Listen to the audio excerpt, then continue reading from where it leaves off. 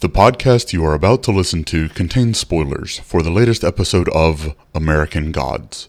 If you haven't watched the episode yet, we suggest you pause this show until you have.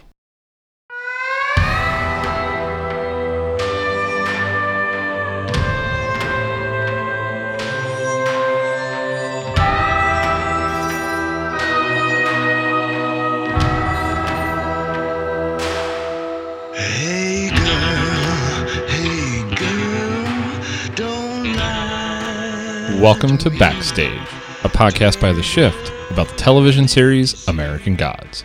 I'm Brian Huff. And I'm Tori Briggs. And we'll be your hosts on this journey through American mythology. On today's show, Episode 1, The Bone Orchard.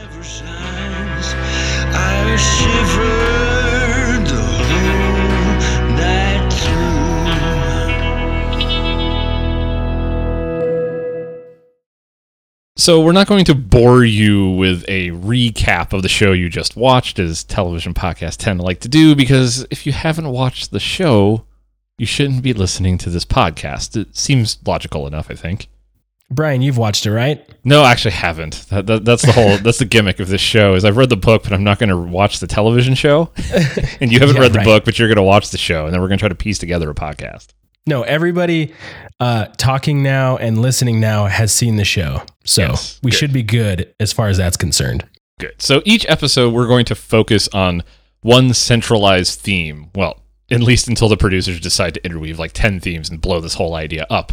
But starting at least with this episode, we're going to focus on one centralized theme. And I think the most obvious one to start with, and really where it seems that the producers and the writers of the show have started, is with the theme of faith. I mean, you kind of wear that on your sleeve when you entitle a show American Gods, and your show is about gods. And we kind of leap headfirst into that theme from the very second the show starts, with this scene with the Vikings landing in America and immediately having their faith in their god tested as they try to escape back to their world from a hostile, inhospitable land full of apparently people that can fire a crap ton of arrows at the same time. Yeah, like 1,000 arrows in less than a second. It was like 300 level style, like overkill, right? Like that, just like, 100's not enough. Let's do 1,000. It's an amazing visual scene, but it was just yeah. I think they were going for kind of a more jokey approach when that happened. It was kind of a more, a little tongue kind of funny way to display that. Yes, like they're angry. The natives are restless, so to speak. Get out of here. Yeah. So we immediately jump straight into the theme of faith and how the Vikings have to try to win over the faith of their god. And they make a very big point, as they will in a lot of these Coming to America vignettes that will be at the beginning of most of this season's episodes, which center around how the gods got from their native land to America. And this is the story of how this particular god, the god of war, and this isn't really a huge spoiler, but they're referring to Odin, and how Odin got to America. And in this particular story, being the god of war, these Vikings who are stranded have to demonstrate their warlike abilities as a form of worship to Odin in order to turn his eye or his presence to the land of America. Yeah, it's kind of how they display their faith as like the god of war. They display their faith in really violent and brutal ways. Yes. And as is the case with most like civilizations and people, you display your faith most outwardly and openly in times of need. And these Vikings needed to get off that island. Yes. And what is very, very stark is the amount of not just worship and sacrifice, but self-sacrifice that they went through in order to appease their god. First, obviously, with the stabbing out of their eye, which is very symbolic for those of you that are familiar with the story and the mythos around the god Odin. Then going as far as sacrificing one of their own, and not just one of their own, but they made a purposeful point of the leader of the Vikings selecting a very strong representative of their people and not just any old person. Yeah, the leader was selective. He turned the first person away, the first offering away, and they brought a better offering, and that's the one he chose. Yeah, a very large, tall, bulky man who was then burned to death unceremoniously. Screaming. Yes, screaming in a very horrible way, which got them a little bit of favor, right? We saw the wind kind of move the sand a little, this device that they were using. Just a little bit, yep. And then they said, okay, you know what? What will really appease Odin but the bloodiest game of shirts versus skins that we can think up? And man, was it bloody. Yeah, but I thought that exact thing, shirts versus skins, and it reminded me back playing like schoolyard basketball and never being wanting to be on the skins team because I'm just chubby and flabby. Never wanted to be that guy. And to be fair, on the skins team, the one dude did get impaled through the neck with a sword from a severed arm. Yeah, probably the worst way you could go. I never would have been the guy that would have been sacrificed.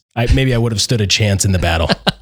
Exactly. And then they eventually win the favor of their god. The wind returns. They're able to leave the land, and they take back stories of what they encountered on that land themselves.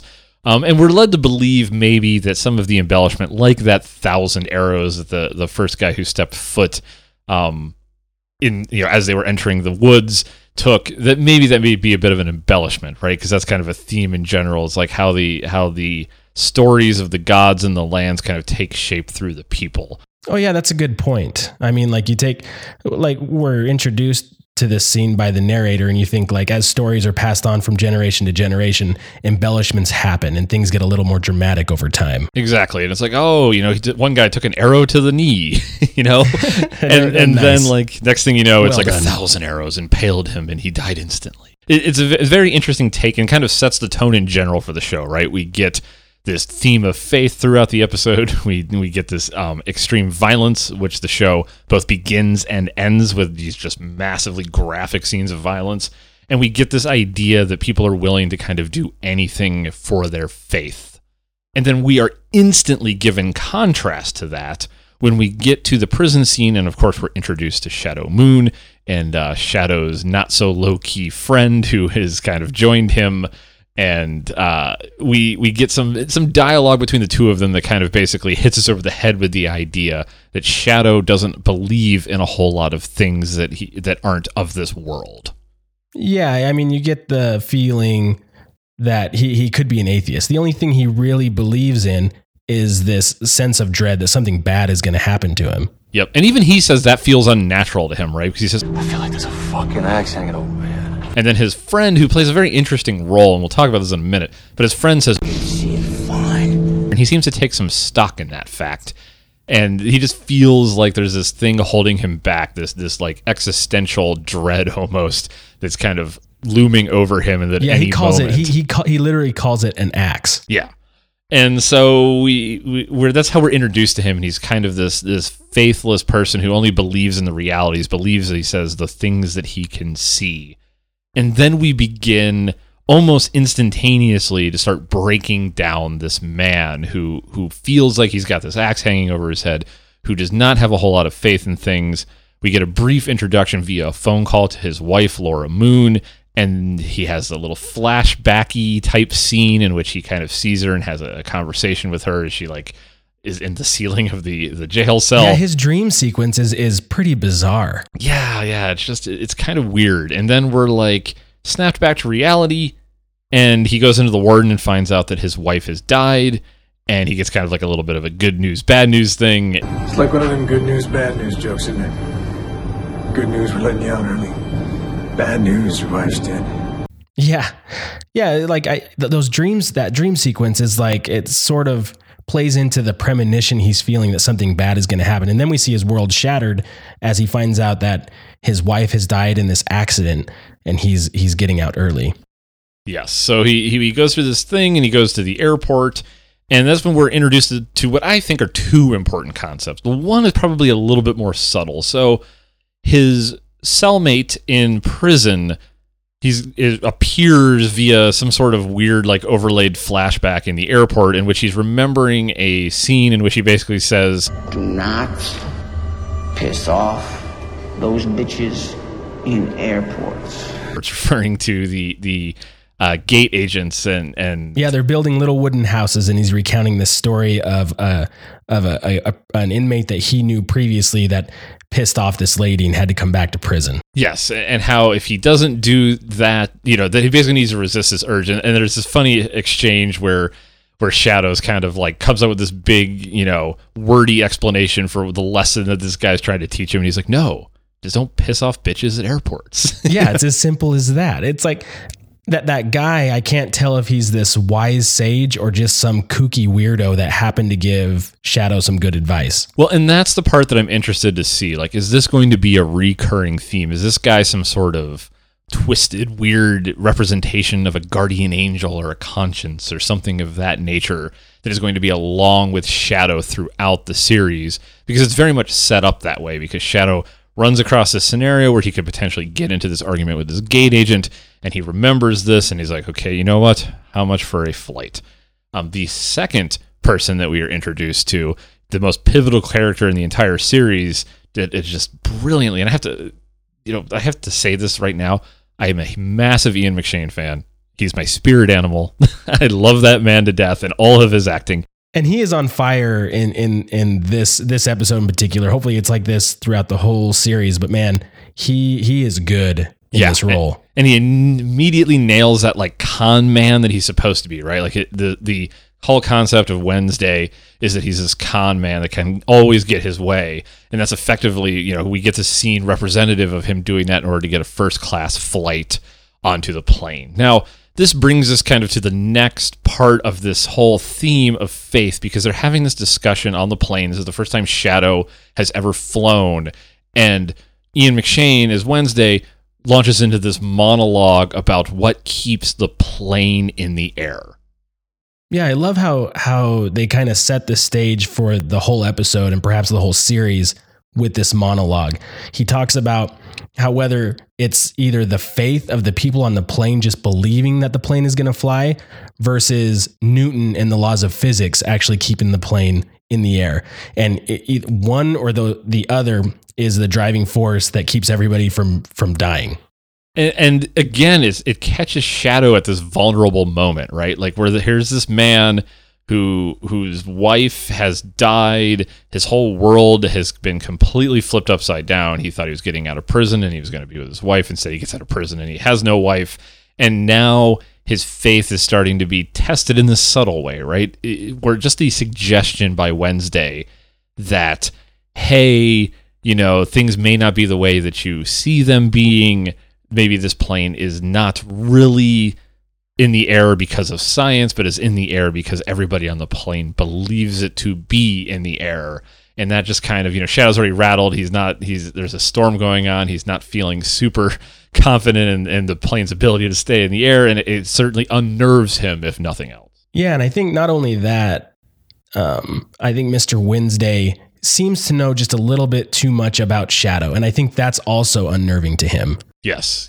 And there's also this interesting, and this is a little inside the baseball, I guess is the best way of putting it. But, you know, obviously we mentioned at the beginning of the episode, the Vikings kind of poking their eye out, or they all poke their right eye out. And Wednesday makes this interesting reference where he talks about how he can see things, and, you know, in response to Shadow wondering how he knows that he's an ex-con, and makes a comment about, well, at least with, you know, one eye, and points to his left eye being the opposite of the eye that was poked out by the Vikings. So it's an interesting kind of... Even though I have one eye, basically, I see a lot with the one that I have. Yeah, so a bit of a nudge, wink, wink to the beginning of the show. The Vikings poking their eyes out. Exactly. So, you know, just a little subtle reference. It's interesting to be caught. But so... That kind of gives us our first taste into that whole faith concept, and then we're fast forwarded to the plane has landed, Shadow slept through, and he goes on this little car ride, and he slept through first class, man. I know, he slept through first class. Like, I feel the guy's pain. Like, that's just... Yeah, everything's going wrong for that guy so far. Yeah. So he gets in a rental car. He finds out that they've made an emergency stop, and he needs to get into Eagle Point so that he can go to his wife's funeral, and he kind of rents a car, and he goes off. And the first act, so to speak, is ended with this scene where him kind of looking out over, you know, whatever you want to call it, middle America. There's nothing, and he's just kind of screaming. And then we're launched into the second of the episode's Coming to America vignette things, where we're introduced to Bilquis. Now, this is a scene for anybody who's read the book has just been kind of like, how are they going to do this? Are they going to do this? What is this Brian, going to look I can't like? wait to hear you describe this scene. So what you end up with is obviously this very visually, orally powerful scene introducing you to this woman, Bilquis, who appears to be some sort of escort or prostitute or just, I guess whatever the reverse of a womanizer is. Yeah, I mean, we don't necessarily know that to be the case. Like it's set up in a way that these two just meet in an online date. Yes. They've met online via something like Tinder or Match or something of that nature. Yeah, really, it's a cautionary tale in online dating. Yes. For those of you who are swiping to the right a lot in Tinder, maybe just be a little more discerning. Just a little bit more, because nobody wants this to happen to them. But it's a very powerful scene. It is the keystone scene, I think, for people who love the series. Like, it's that first time where you went, holy crap, what have I gotten myself into? And it's one that if I were to describe it to you, you would view potentially as very like provocative, very sexual, very, premium TV-esque, right? Very HBO, Showtime stars, like shock factor. And I don't want to discount the fact that there is a ton of shock factor here, but it's done in a very interesting way. The point that they are trying to get across here is she is a woman who needs to be worshipped to feel powerful. And she's with this man who clearly is just, starts off as just, he's just happy to be with her. He makes the comment as they're getting into bed together that You're the sexiest goddamn thing I've ever gotten to touch for free. Yeah, I think he feels like he just like struck the mother lode, right? He's so happy to have landed in this situation and that she actually thinks he's attractive and wants to be with him. Yep. And she, in turn, kind of feels the same way. She makes the comment to him. She like pauses and looks at him and says, I'm not what I once was. You're perfect. You don't think I'm spent? Just kind of like you would almost not expect. the woman I used to be, I think she says as well. Yeah, like she's like, like you would imagine if you were dating in your 30s and 40s, just kind of like, oh, I've been through a divorce and my life has changed and I've had children or whatever the case may be. It's something that a lot of people who date at that age, male or female, can kind of relate to.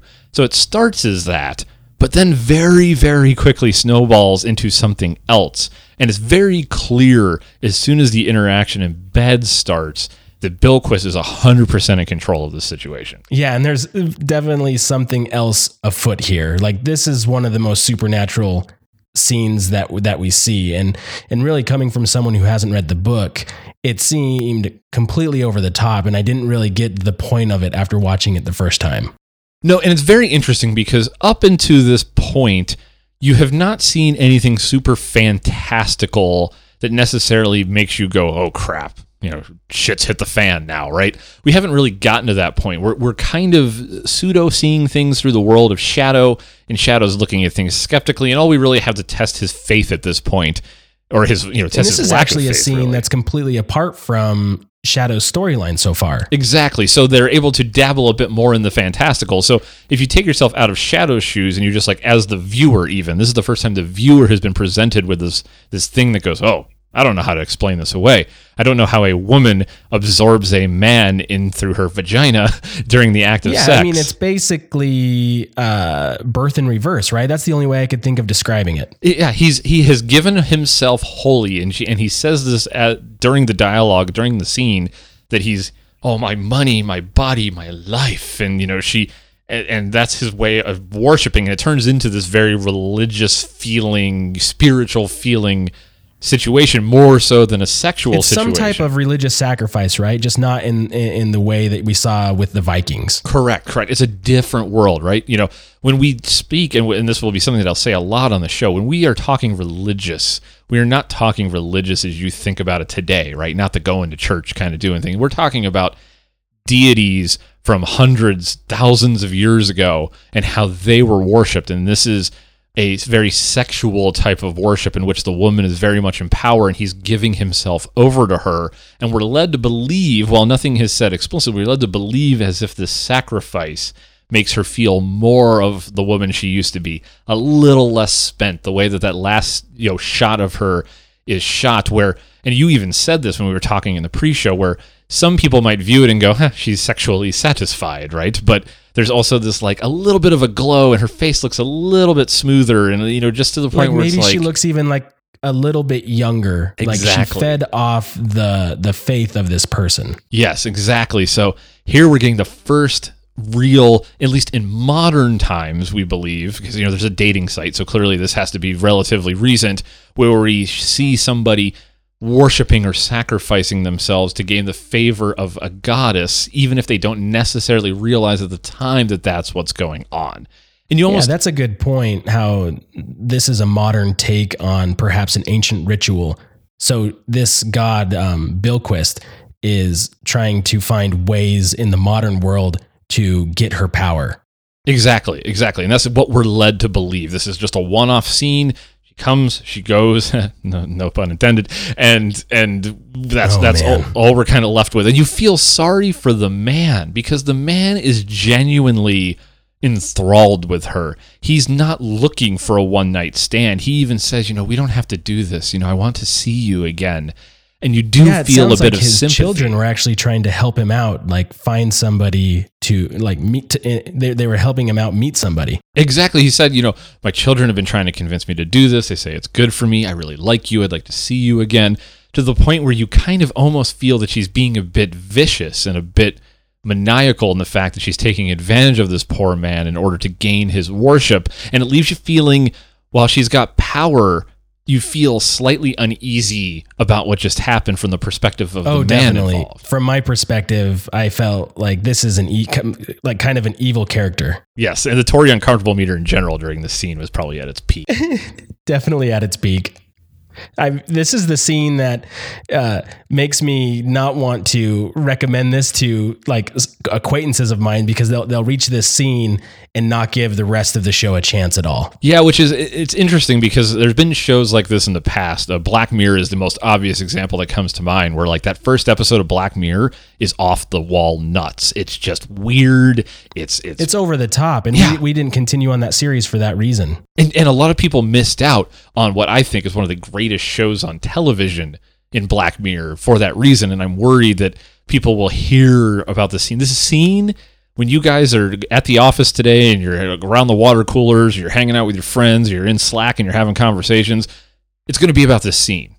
There's hands down that's going to be the case. That was the case with the book. It's going to be the case with the show. And it's a risky from the standpoint of, from a mass adoption standpoint, people going, oh man, like I hope this doesn't define the show, in the fact that it's this weird, over the top sex scene. I do hope it defines the show, and here is a woman taking the lead and the power in a sexual situation, but also that there is this underlying current of worship and faith and religion, and what this man was willing to sacrifice and give, similar to the Vikings, to gain the faith of this woman.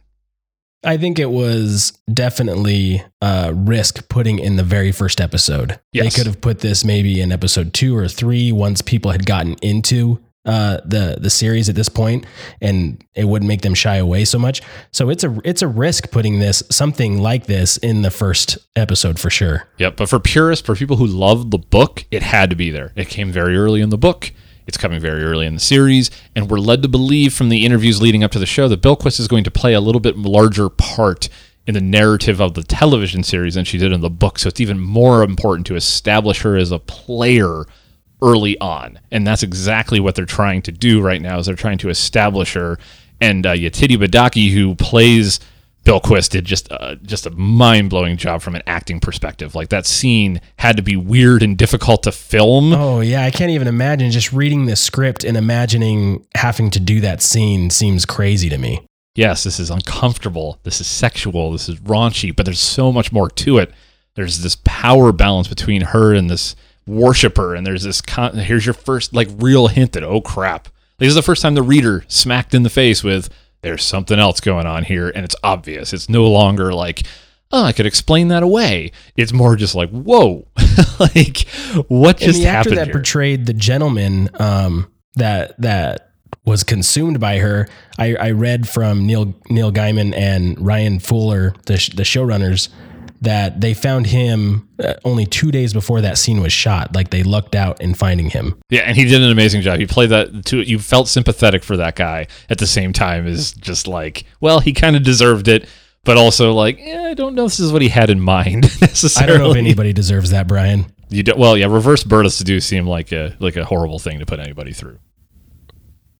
George is like, I can't respond to that. So then we're immediately put back into Shadow's storyline. We get to what is, again, another iconic scene for people that love the books, where Jack's crocodile bar, Shadow ends up... That bar is amazing. The set for that bar is amazing. Yes, like... I don't know what kind of money they put into that, and I don't know how much it's going to be around. I know it's not around more so than that in the book, but it's just the bar with like the light up crocodile teeth. It was really, really well done. Yeah, exactly the how I would giant have pictured crocodile mouth that the bar takes place inside of it is just awesome, and the way they shot that opening up the scene in the bar was great. Yeah, done really well. You get the music, and we should talk about this, but this is not surprising because Fuller has worked with Brian Reitzel before.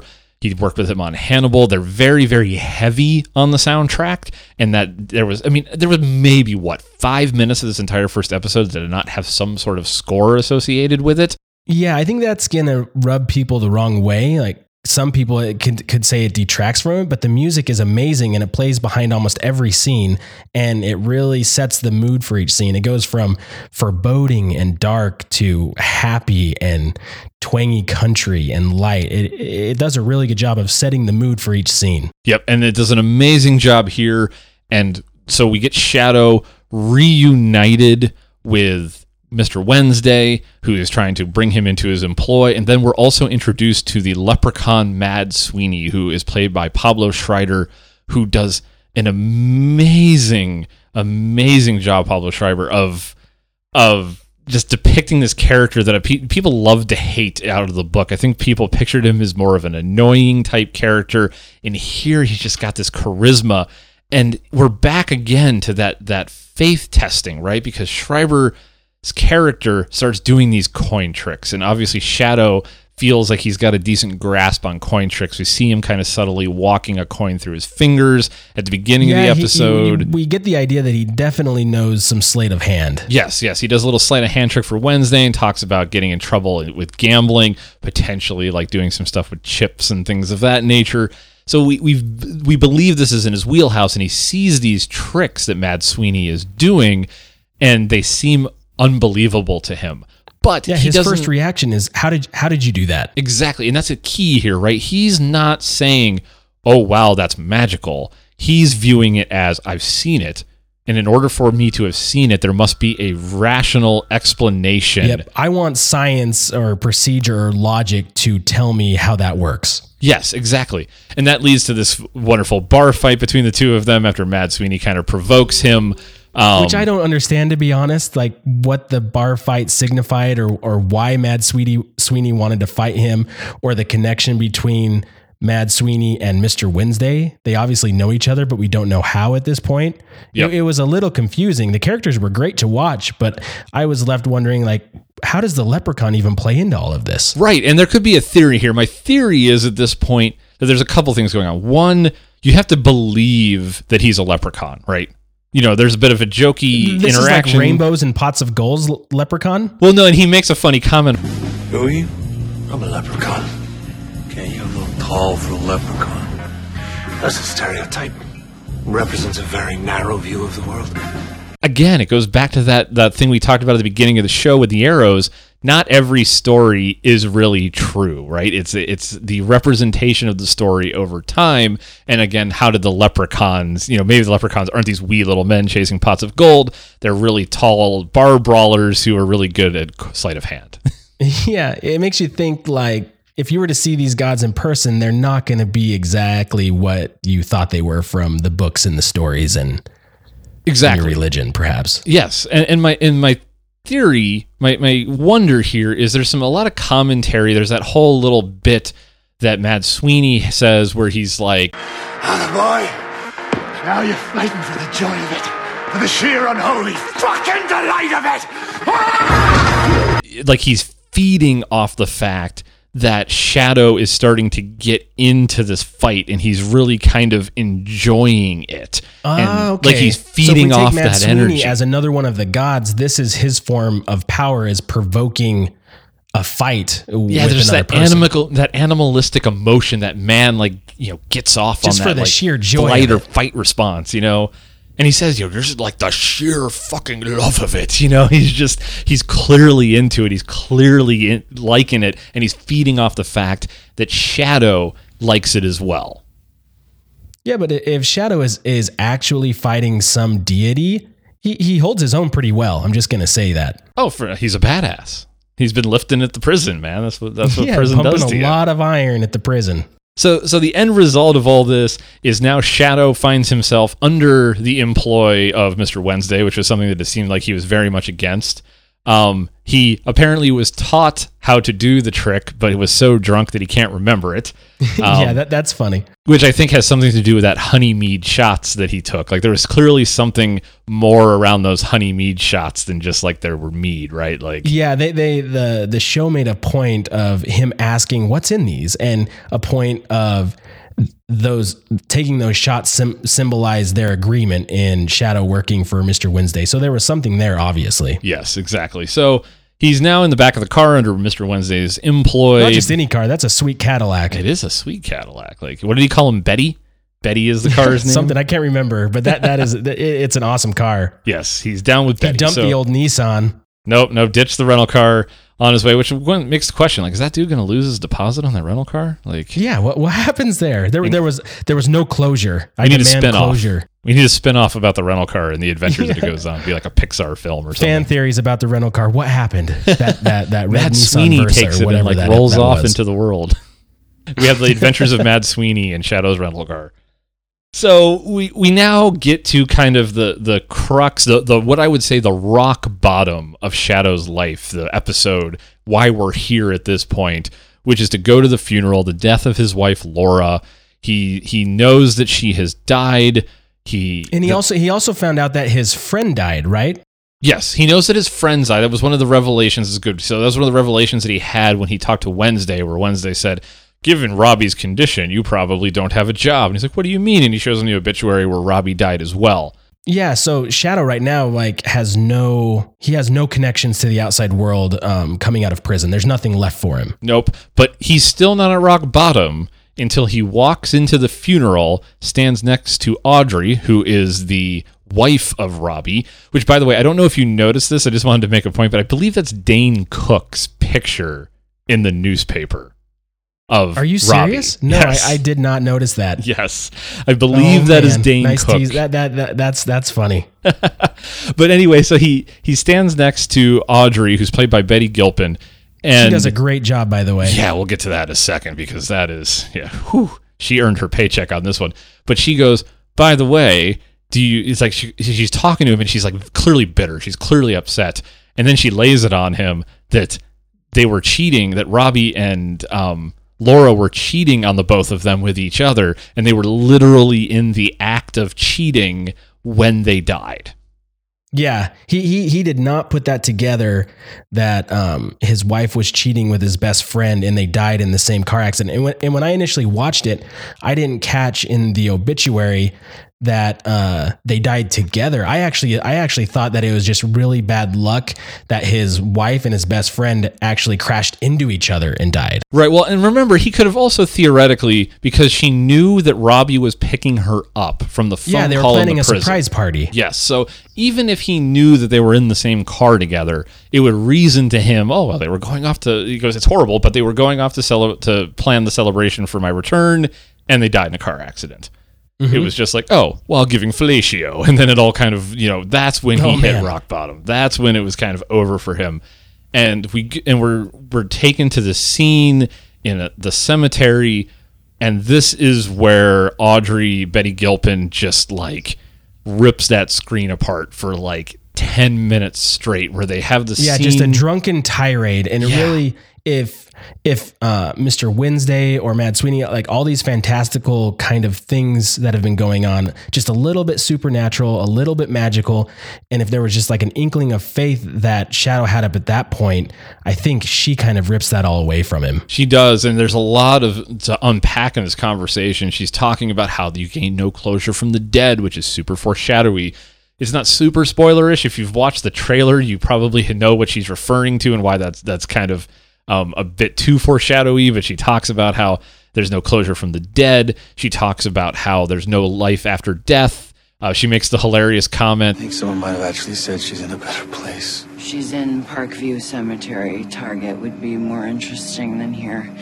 If there isn't some kind of life after death, I'm gonna be so pissed. She takes the completely literal approach, like that Laura. No, she's just here at the cemetery. Target would be better than this, for crying out loud. Yeah, so any like supernatural beliefs or anything that may have like started to sink into him from these weird interactions he's had with Wednesday and Mad Sweeney are just kind of ripped away from him again. So you have both just the last shred of humanity and faith that he might have just in life is just taken away from him, and do you believe that the reset button may have been hit on his ability to believe in things, because you're like, oh man, after that Mad Sweeney interaction, he clearly thinks maybe something else bigger is going on. Now he's just like kind of back to reality. And she talks about getting closure. There's this very, very tense, awkward scene. You get a little she wants to get back at her husband and Laura. Yep. She tries to have sex with him right there in the cemetery where they can watch. And, basically you get a lot of character building here, because Shadow gets to kind of, show that he's a stand-up guy and that he's not going to bring himself down to that level. But you also just, he's downtrodden. He's just kind of given up on everything. And it's important because even though they may have theoretically hit that reset button on his belief, I think you also, and it's often said about faith and religion, that sometimes you need to be stripped down to the bare bones before you can be built up to believe. And I feel like this is a very big representation. It's often said that there's darkness before the light. Yes. Right? And this very much talks to that, right? In fact, almost explicitly, a little bit maybe too on the nose, but he's walking down a street after this scene and there's these street lights that are running the length of the road that he's just walking down the middle of, and then they all go dark. Yeah, that's the darkness. He's at the bottom of the barrel here in despair, walking alone. We know he's broke. He has nothing. His family's gone, and he's just walking down this dark street. Yep. And to your point, from the darkness breeds the light, he immediately is thrown into the most direct, fantastical situation that you can imagine when he meets Technical Boy, which is like, this is the most magical thing that's happened to him so far from Shadow's. If we take Shadow's point of view, this is the craziest thing so far for him. Exactly. Now, it's still hard to tell exactly what he's perceiving as reality and what he isn't when he meets Bruce Langley's character, because he kind of wanders off. He hears this noise, and it appears, I guess, that all the light had been sucked into this VR like face hugger looking thing that attaches to his head, which is clearly weird. But then he's transported into this virtual reality in which he is interacting with Technical Boy, and he's being questioned about his relationship and the plans of Mr. Wednesday. So it's clear that there's some interaction there. But here we are, taking him at his lowest, at his bottom point, where everything's stripped bare, and then thrown headfirst into the first situation that he's going to have a real hard time questioning. Yeah, as I think about it, though, he could also explain away this in his mind to an extent, right? Because these are VR goggles or glasses that attach themselves to his head. Right. So he could think to himself, like, this isn't real. But that kind of blows up at the end of, as that scene ends and the faceless henchmen are beating the snot out of him. That's real. Yeah, and it appears to us to be real because there's that ejection from the, I guess a limousine is what it's supposed to be. There's this ejection from the limousine, and then he's off with these faceless goons, which I thought was a great like nod to the internet trolls, the Twitter eggs of the world. I think it represents faceless trolls on the internet. These faceless people that just punch you, bring you down. Exactly. So he's ejected into what we think is of the real world again, where he's beat up by these goons. The goons look a little bit more realistic. If you notice that, there's a definite stylistic difference between how they're represented in the limo and how they're represented in that world, or what we believe to be the real world in which they are kicking and pummeling him. Their jumpsuits look much more like Star Trek actual jumpsuits than they did like the shiny things in the virtual world. Exactly. So, Technical Boy doesn't get the answer that he expects. He ejects him into what we believe is the real world, in which he's beat and pummeled and then hung. And this is something, we haven't talked a lot about this, but this has been a bit of an odd theme throughout the episode. It's first shown where he's in the prison yard and his companion, his cellmate, kind of points over to these thugs over to the side, and they're holding like this little noose and taunting him with it. The second representation of the noose is when he goes into, and again, we haven't talked about much about this, but when he goes into the Bone Orchard, which is what this episode is titled after, these weird... And a noose drops down from the tree. Exactly, these weird existential visions that he's having.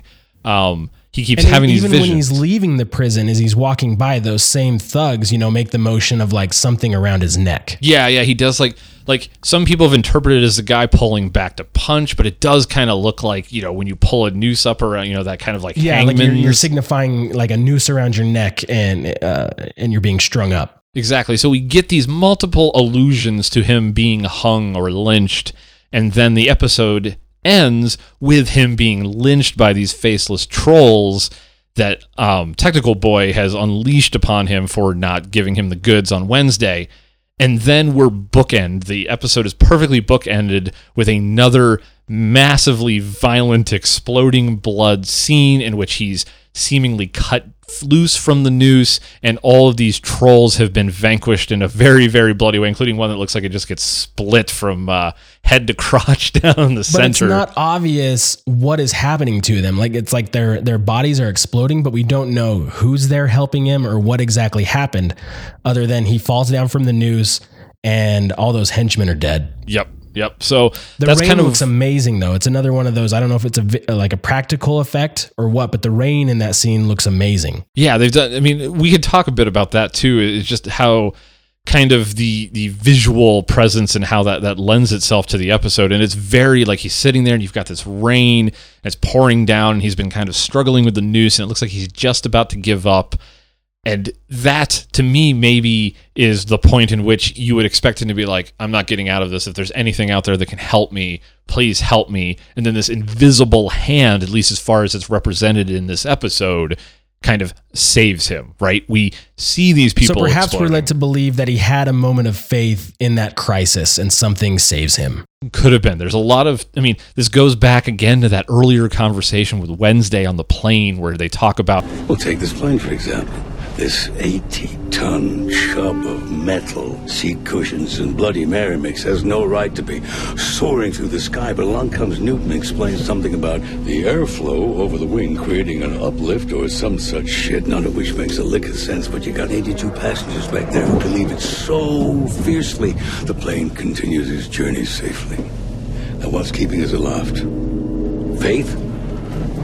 Newton. Just feels like, did he activate something at that moment of absolute rock bottom and absolute desperation, and he just kind of gave into something, not even really knowing it. It wasn't like an explicit action, and then he was quoting, saved, I guess, for lack of a better way of putting it, and he's cut loose, and all of these things just like explode in a violent, bloody gore. And then we're just left with that scene. There's just blood and bones everywhere, and he's just kind of looking up, and he has no idea what's happened yet. Clearly, we'll probably get some indication of that in the next episode, but it's just very interesting because it feels like this first whole episode was just to kind of set the path for us, right? To kind of set the tone that this is, at its core, a show about faith and belief and religion. And we take this man who, at the beginning of the episode, clearly does not have a whole lot of faith in things, but he fears that something is looming. And when that's all kind of laid to bear and that premonition comes true, it all just kind of hits ahead, and maybe he's found that faith that he was lacking, that belief that he was lacking at the beginning of the episode through this trying period in which his wife dies, and he's attacked by the Technical Boy, and he feels like there's nothing else to live for, but he still wants to live. Yeah, I think the show is purposefully obtuse. It doesn't want to explain anything. I think it expects the viewer to have some faith, as it were, because I think there's a lot of people out there who haven't read the book, like myself, that ended the episode and were completely confused. Yep. It was very entertaining to watch. There were some fun scenes, some great acting, but really it ended abruptly with that violent scene, and we're left wondering, like, what's the future here? What's the future for Shadow? Where did Wednesday go? What's going to happen? Not a lot of this is explained. No, and if you had not read the book and had you not read any of the first, if you not watched, I should say, any of the first teasers, any of the introductions to characters, you really have no idea what's going on. You don't even know some of these characters' names. Obviously we refer to Technical Boy, but you don't know that that's Technical Boy if you haven't gone through some of those initial he never says his name. Exactly. He never says his name at all. He just seems like internet trope man vaping synthetic toad skins. Yeah, which is just weird. But you don't know why, and we really don't know fully why. Even if you know that's Technical Boy, you don't know where he comes from. You don't know what role he plays into this. What was that real? Is this all a vision?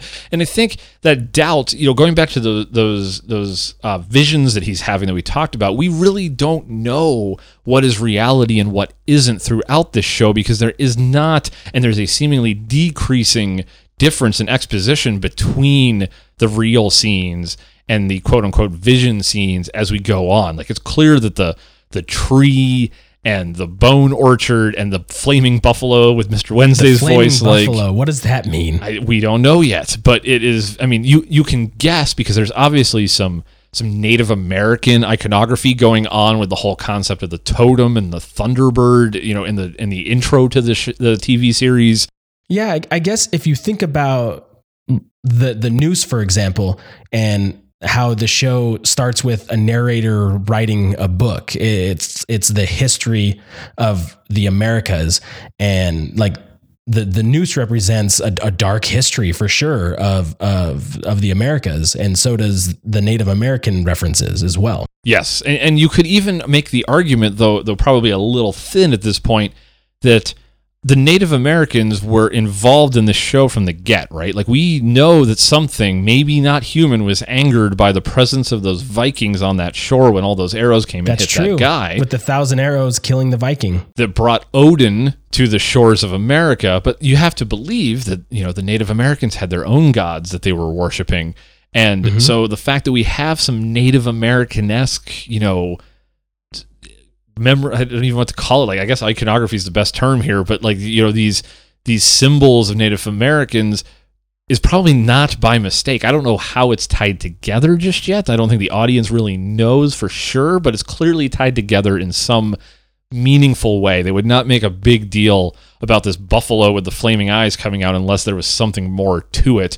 The real problem we don't know is, one of these scenes are real, what of these scenes are not real. Clearly there was something magical going on with Mad Sweeney. Clearly this virtual reality scene happened in some way. We don't know where the reality begins and ends. We don't know where the battle took place versus where the conversation in the limo took place. How much of that was in virtual reality? Did he even put on the virtual reality headset? There's a lot that is testing the watcher's faith as much as Shadow's faith is being tested. And I think it's a very interesting mechanic to get the audience involved, as they're almost guessing, even if they're guessing at different things, they're almost as guessing as much as Shadow's guessing about what the hell is going on right now. Exactly. I think it's a purposeful choice on the creators, and perhaps the book was written in this way of keeping the reader or the watcher basically in disbelief of what's going on and not fully understanding what's going on, for sure. Like, you have to lean on your faith, I guess. Yep. What is real? What is not? What is tricks, and what is more than tricks, right? Yeah. And that, I think that is maybe where the whole show will go. We'll see if they continue. Obviously, you have to believe that this belief in faith and religion is a major thread of the show, but I believe with some of the characters that we know are still coming, and ones that were created explicitly for the TV show, that they're going to explore that in more nuanced, with a title like and American different Gods, ways. You'd think that'd be the case for sure. Yeah. Obviously, but we already know. If this episode's any indication, we are at least in for a crazy ride. Yeah. If nothing else, this was amazing cinematic experience, amazing audio experience. Overall, just, I think, a really, really well done show. I think people maybe went into this show expecting, I've read the books, this maybe not be as interesting to me because I know what's going on, and I've read the book and I know where some of these things are leading, But I also know that often, like other TV shows and movies adapted from the books, that they are given some liberties and they can go things in interesting directions. And we already know that the series is going to expand far beyond the borders of the original book. And that's enough to keep us kind of guessing.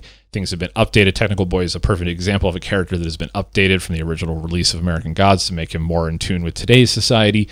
How much more of that will we see? We do know that there's a new character called Vulcan that'll be introduced later in the television series. It was not present in the book, and that will bring a unique perspective. All these things are representative of parts of American society and how they are impacted on a day-to-day basis. So I think there'll be a lot more to dig into beyond just this general theme of religion and faith and worship. But as far as setting the tone and getting people to understand what this series is overall about, I think they did a brilliant job with the hour of television that they presented so far. Yeah, it was a nutty hour of television, that's for sure. And it was a lot of fun to watch, a lot of fun to listen to. I for one, really liked all the music choices and the mood setting. And I think they also nailed it on the actor choices for these characters. Ian McShane is just amazing as this character, as this con man, as this person that there's a lot going on there. He has a plan for sure, but we have no idea what that is, and neither does Shadow. No. And Shadow also is, he plays a perfect part of kind of not knowing what's going on, but just going with it. I think it takes a lot in a person to just kind of go along on this ride and with Mr. Wednesday. But again, he's at rock bottom. So What else has he got to do? Yeah, and there's just so much more to come here. We haven't seen Crispin Glover's character yet. We haven't seen Gillian Anderson, Kristen Chenoweth, Orlando Jones. There's so many amazing actors and actresses that have yet to make their appearance. And if what we've seen so far out of the 5 or 6 main actors that we've seen up to this point is any representation of the quality of acting for the rest of the show, that alone should keep people tuned in. Like, I think. Oh, for sure. I mean, as an actor, how do you turn down playing the part of a god? Yeah, exactly. It's like basically why I got in this business. It's pretty amazing. So I'm definitely looking forward to what's coming up in the second episode. We're also looking forward to hear what you think about the show. Like, are we completely off on this? What other themes did you see in this first episode that we may have missed? You can hit us up on our Twitter account, The Shift FM, to let us know what themes did you enjoy about this show. Did you see the same things we saw? What stuff did we miss? We're interested in hearing about all of that so we can talk a bit about it on the next episode. Until then, we'll be back next week where we discuss Episode 2, The Secret of Spoon.